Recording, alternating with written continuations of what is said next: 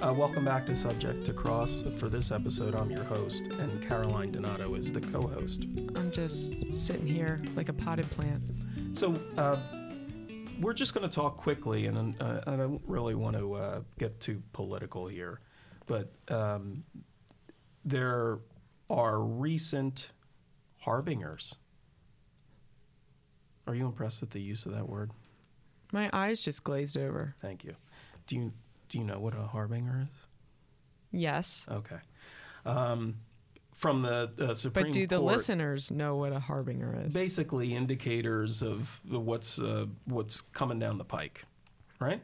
Okay. From the Supreme Court that impact what I think as the public takes for granted. Certain protections that are afforded to criminal defendants that may not be so safe. Now, this article that was shared with us by one of our partners from Slate, I'm not familiar with Slate, and frankly, reading this article, there is a little bit of there's obviously a political slant, but there's also a bit of a Chicken Little, like the sky is falling undertone. But I can see the concerns. The article is published, as I say, from Slate, October 4th, 2023. The title is, "The Supreme Court's Right Flank is Laying Groundwork to Dismantle Defendant Rights." And the upshot is they go through multiple areas, which I'll touch upon, protections that have been established in this country for quite a long time through prior Supreme Court case law, which we call stare decisis. That's the last time I speak Latin on this episode. That now that there is a conservative majority, I think they call it a supermajority, in the Supreme Court, that they may be looking to revisit. And there's a quote, there's one part of this article that I really enjoyed.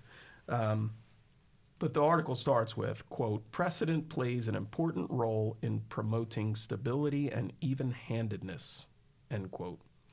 Who said that, Caroline? I didn't read this, so can Chief I guess? Justice Scalia? No, Chief Justice John Oh, Roberts. no, Chief Justice. At his 2005 confirmation hearing. Further, quote, "I do think the considerations about the court's legitimacy are critically important," end quote. In other words, not upsetting the apple cart in terms of stare decisis. That's what he said in 2005. Whether he still believes that or not, or whether he's, whether the supermajority believes it, that is definitely into question. This article, again, this is from obviously one perspective. Roberts and his 5 conservative colleagues have thumbed their noses at judicial precedent by overturning Roe, that's the Roe v. Wade, everybody knows that, and by overturning 4 Supreme Court decisions that upheld affirmative action in college admission. So those are unrelated, obviously, to criminal defense, but they're talking about how they've, kind of ignored prior cases. This is the part I liked, although it is a little bit inflammatory. Employing an unholy triad of disrespect for judicial precedent, originalism, and magical thinking. That's the unholy triad: disrespect for judicial precedent, originalism, and magical thinking. Thomas, Kavanaugh, Alito, Gorsuch, Coney Barrett, and Roberts are signaling in their dissents, majority opinions, and concurrences a willingness to overrule landmark Supreme Court decisions that establish basic constitutional protections in our criminal justice system. So this article believes, based upon, again, either, and the way a Supreme, or where any appellate court opinion works, is there's a majority opinion, which is the opinion. There can be concurring opinions, which is we agree with the result, we agree with the decision, but for different reasons. Or there can be dissenting opinions where they disagree. So what they're doing is they're culling from either the majority opinions of these justices, concurring opinions or dissenting opinions, their belief in this article, and they do make a case for it, that the certain protections, which we believe, I think intuitively, are sacrosanct for criminal defendants, may not be. Miranda warnings. In 2000, then Chief Justice William Rehnquist, a conservative's conservative, writing in Dickerson versus United States, declined to overrule Miranda because, I said it again, stare decisis weighs heavily against overruling it now. Judge Scalia, joined by Justice Thomas, dissented. Quote, I am not convinced by petitioner's argument that Miranda should be preserved because the decision occupies a special place in the public's consciousness, end quote. And then they talk about how Alito in 2022, along with 5 conservative justices, questioned the constitutionality of Miranda. They talk about how Judge Kavanaugh called for narrowing the scope of Miranda in a 2017 speech. And Judge Coney Barrett has labeled the Miranda warning extra constitutional and an abuse of judicial power. Whoa. So they're talking about originalism, right? They're talking about what's in the Constitution and what's outside of the Constitution. And, you know, these activist courts have added Miranda. This isn't their words, mine, but this is when they talk about the unholy triad, this is calling upon originalism to do away with Miranda warnings. Now, everybody knows, they've watched the TV shows, Miranda warnings are, you got to be advised of your right to remain silent and your right to counsel, that you don't have to talk to the police. And what these judges are saying is, no, you don't got to do that That's anymore. not in the Fifth Amendment. Yeah, you don't got to do that. That's not in the 14th Amendment. The prohibition on warrantless searches and the exclusionary rule. Well, that would be horrible. So when Caroline and I talk about suppression We're going to be out of a job. Suppression is, if the police get something in a way that offends the Constitution, you can't use it. That's fair, right, listeners? Like, you know, they barge into your house without a search warrant and they find, you know, a bag of cocaine. Yeah, okay, you can't use it. You violated the Fourth Amendment. You're not allowed to use that incriminating evidence. Not so, apparently, according to this article. As recently as 2018, Justice Alito questioned the prohibition on warrantless searches in Collins versus Virginia.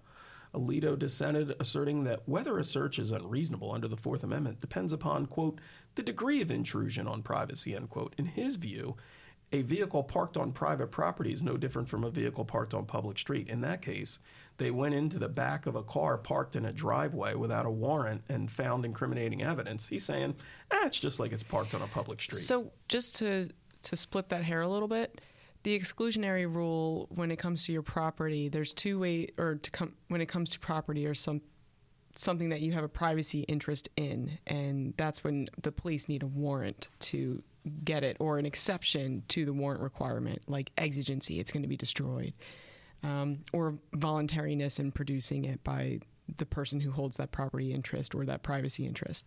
But there's two ways of looking at it. There's the privacy interest, and there's the property interest. Property has a trespassory analysis, which is firmly rooted in the Constitution, according to the late Justice Scalia. And then the privacy interest, that's the one that's in the 1900s. What was that, Katz? I'm just like pulling on law school. You can make it up. But that was it was the phone booth.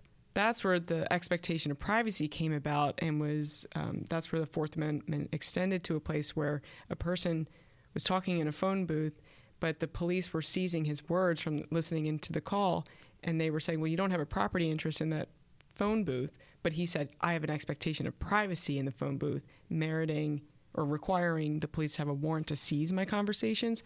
So that's where the Fourth Amendment split off to the interest in privacy. So this is a really interesting component that they're now starting to question that. Well, what they're questioning specifically is the exclusionary rule. So I guess you can violate the Constitution, but there's nowhere within the Constitution, according to Justice Alito in a 2015 interview with Bill Kristol, that mandates that they can't use the evidence So well, it's so kind then of what's like the point of the right, Constitution? It's kind of like there's no remedy. So it's like the police violate the Constitution. There's a Constitution. The police violate it. So what is what he's saying? Here's the quote from the 2015 interview. If you look in the Constitution, there's nothing in the Constitution about the exclusionary rule. The Fourth Amendment says no unreasonable search and seizures, but that's it. So where did this come from? Is it legitimate? Again, originalism. The right to state-appointed counsel and the right to effective assistance of counsel. In 2019, in Garza versus Idaho, Justice Thomas, joined by Gorsuch, asserted that a defendant's right to state-appointed competent counsel is not guaranteed by the Constitution. And that's the Sixth Amendment? He has in his quote, the Sixth Amendment provides that, quote, in all criminal prosecutions, the accused shall enjoy the right to have the assistance of counsel for his defense. That provision, as originally understood and ratified, meant only that a defendant had a right to employ counsel or to use volunteered services of counsel. Yet the court has read the Constitution to require not only a right to counsel at taxpayers' expense, but a right to effective counsel, because little available evidence suggests that this reading is correct. As an original matter, the court should tread carefully before extending our precedents in this area.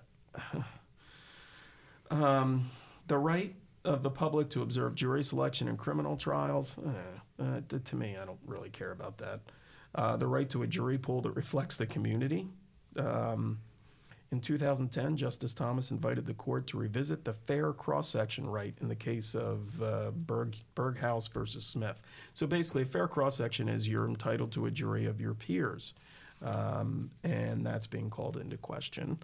The right to exercise bias-free peremptory challenges. So that's Batson versus Kentucky, where in that case, the defense was able to establish that the prosecution was using what are called their peremptory challenges, where the challenges, they don't have to give a reason to strike jurors, to uniformly strike African-American jurors when the defendant was African-American.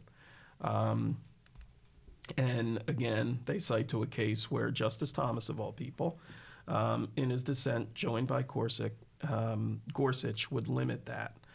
And this is the quote. Jeez. Much of the court's opinion is a paean to Batson versus Kentucky, which requires that a duly convicted criminal go free because a juror was arguably deprived of his right to serve on the jury. That rule was suspect when it was announced, and I'm even less confident of it today. The more fundamental problem is Batson itself. So here's my problem with that quote. How can a defendant be duly convicted when he didn't have a fair trial? Exactly. Cruel and unusual punishment, they say, is under attack. The Eighth Amendment bars not only those punishments that are, quote, barbaric, end quote, but also that are excessive. And they're talking about an originalism approach where Justice Thomas asserted that only torture is prohibited by the Eighth Amendment.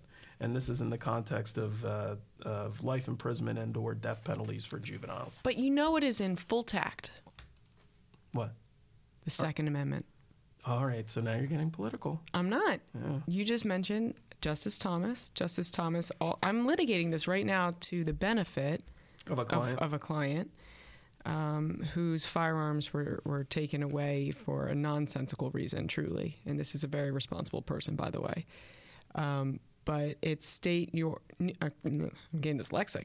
New York State Rifle and Pistol Association v. Bruin. It's a 2022 case that Justice Thomas authored, and it is historically tying the Second Amendment to any other prohibition of firearms, making sure that protected people under the Second Amendment don't lose their right to bear arms, and trying to make sure that the states don't limit who protected people are unnecessarily. There's some really good reasoning to that one, but it's just in a world of a very scary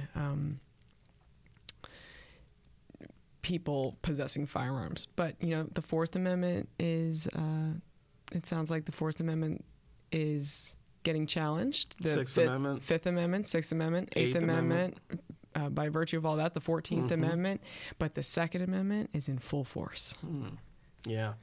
So it's thought-provoking. Again, I do not minimize the fact that this article definitely comes from one political spectrum, but it's hard to argue with the reading of the tea leaves based upon the language of those concurring, dissenting, and majority opinions and interviews.